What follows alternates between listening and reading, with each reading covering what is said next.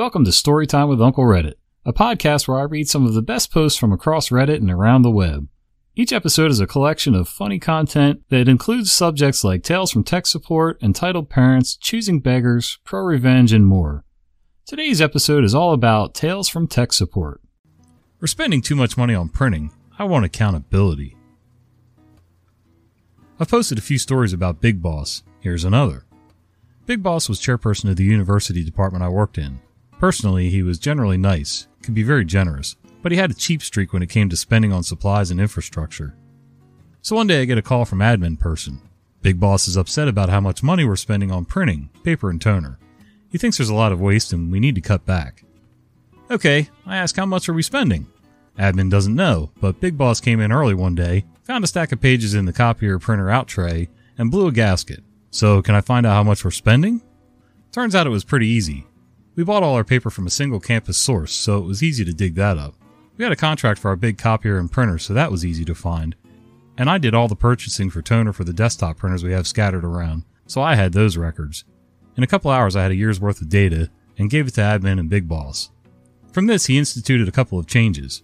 Everyone had to have a code for the copier so we could track individual usage. Great idea. Turned out we had some students who were sneaking in on weekends and copying entire textbooks when electronic copies weren't available. Big Boss also wanted me to set up print logging by user so we could figure out who the big printer hogs were. I hadn't done this before, but we used a Linux print server, so I found out what packages I needed and set it up. At the end of the month I dumped the print log info and had it nicely outputted, ready to be stuck on a web page of shame if needed. And to no one's surprise, the project stopped there. Big Boss was far and away the greatest print user in the department. I mean, he printed twice as many pages as the next highest person on the list. As chairperson, some of this was surely proper, but I also know he liked to print personal stuff. A lot. So he ended up not putting the info up on our website, at least until he rotated out of being chairperson.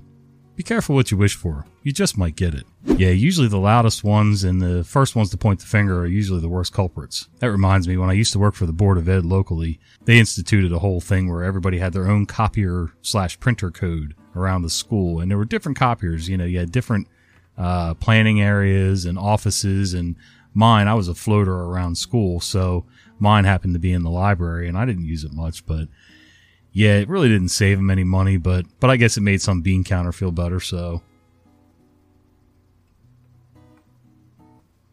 Printer with an identity crisis.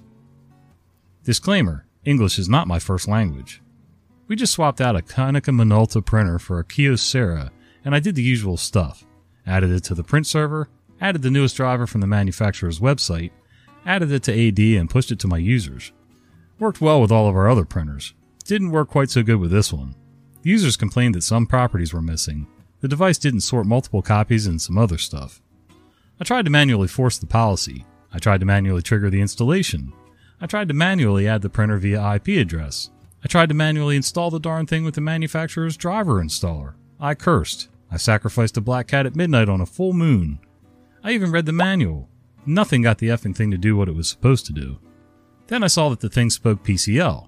In my despair, I forced the old Komi drivers onto the device, and lo and behold, it worked. We obviously have a confused Kyo that thinks it's a Komi. As long as it works, I don't care. But WTF? Okay, I really got nothing for this one, but I'm going to take a stab at it. I know with some car manufacturers, they have, different models, and even some main manufacturers will make off-brands for other people. So, could this be one of those things where two different printer companies are using similar drivers and software? I don't know. Some of you guys know better than I do. Let me know down below.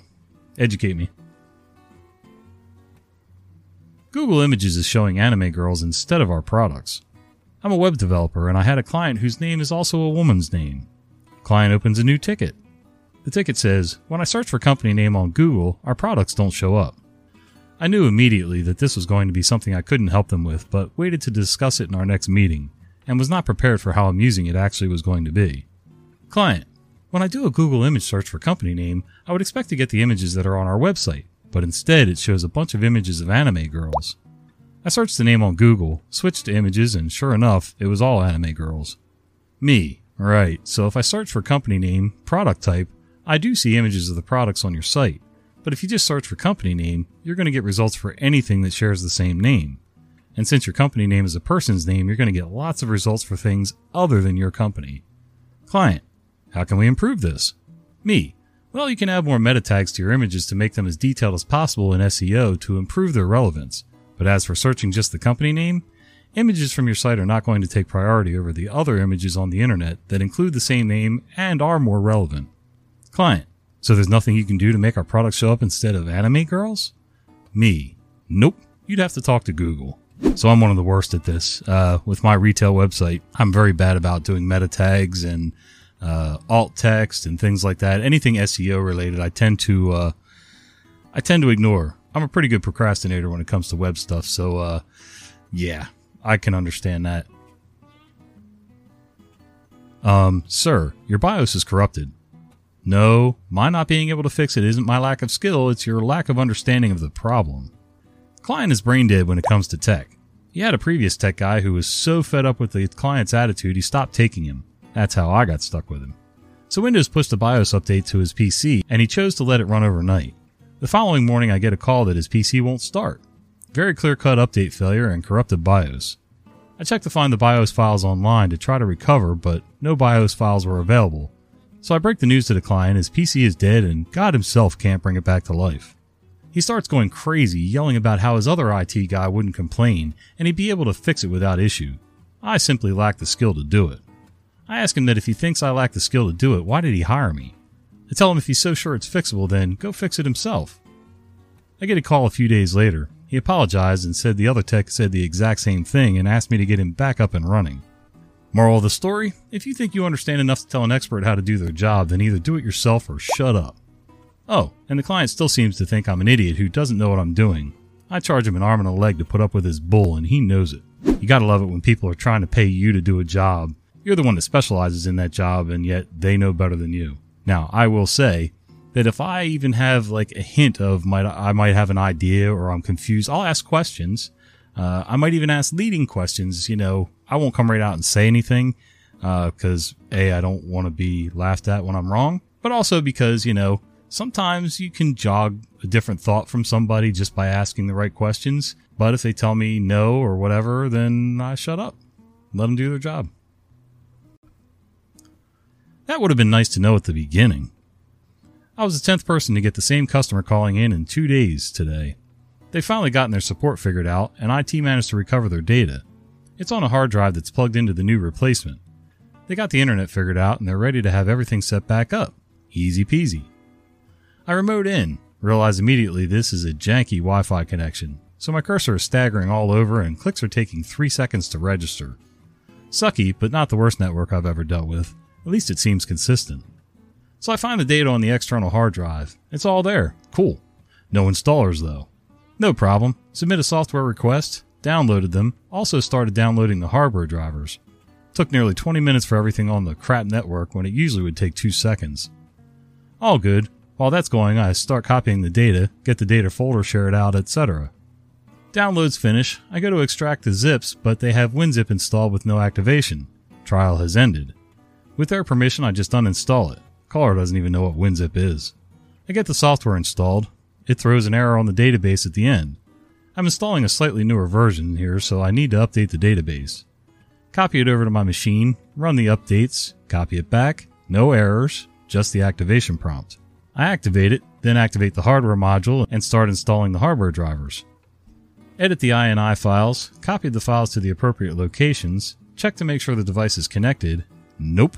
I ask the caller to plug in and power on the device. She scoffs at that for some reason, and then I don't hear anything for 5 minutes or so. I start chatting with teammates and get distracted. Then I see in the corner of my eye a change in device manager. The device is showing as unrecognized device. I expected as much. These older units generally need a firmware upgrade in order to work on a 64-bit OS, and based on my notes, they're upgrading from an XP machine. So I tell the caller I'll have to contact the manufacturer. I get the serial number, let her go, and make the call. I go through the motions with the answering person, got a case number, then get dropped in the queue, approximately 10-minute wait. I ended up only being about 4 minutes. Cool. Dude is super chatty, telling me about his days in the Air Force while he copies some files over for the upgrade. Get to the point where the unit needs to be power cycled, so I conference in the customer. We finish up the firmware upgrade, open up the software, and green lights. Me. Okay, ma'am. Looks like you guys are all set. Is there anything else we can do for you? Caller. Yeah, so just to make sure, I can now take the hardware over to the computer it's supposed to be on now and it'll work, right? Me. I'm sorry, what? I was under the impression this is the new computer? Caller. No, see, that computer doesn't have internet, so they told me to hook up this external drive. You would set everything up here on my computer, and then we could move the hard drive over to that computer. At that point, my tone abruptly shifted from happy to very angry, and I think the hardware support guy who was still on the call caught on because he basically took over explaining how utterly idiotic that sentence was, in a much more level-headed manner than I would have, and I completely mentally checked out. I honestly don't even remember how it ended up. Was already ranting in my chat about how this imbecile just wasted an hour of my life. It's unfortunate, but sometimes you have to lead these people. Like, you gotta almost assume that they're gonna do dumb stuff like this, because they certainly can't be trusted to just give you all the information that you would need. When an environment's design is super efficient, backups are unnecessary. A few nights ago, I was semi-watching Orville with my wife and kids. It's a Star Trek ripoff. At one point, an android crew member fries its own brain. The crew struggles to fix it, but eventually concludes that it's hopeless. That is until one of the engineers has an epiphany and finds what may be a backup brain. The engineer then explains what he found to the rest of the crew, and the dialogue goes like this. Engineer. Back in the early days of computers, programmers would sometimes bury code deep inside the system, like a back door. First officer. So you think that's what this is? A backup brain? Engineer. Something like that. Think about the human brain. It's full of fail-safes that have evolved over millions of years. This may be something similar. First officer. But the Kaylon brain isn't evolved. It was designed by intelligent beings with technology far in advance of ours. Isn't it possible they're so efficient that they made backups unnecessary? I burst into laughter. I thought about explaining this joke but gave up. It would take too long and the writers clearly didn't think of it as a joke. Still funny though. Aren't backups the failsafe? Just saying. You've been listening to Storytime with Uncle Reddit. If you enjoy this content, be sure to follow my podcast. I upload new episodes at least 3 times a week.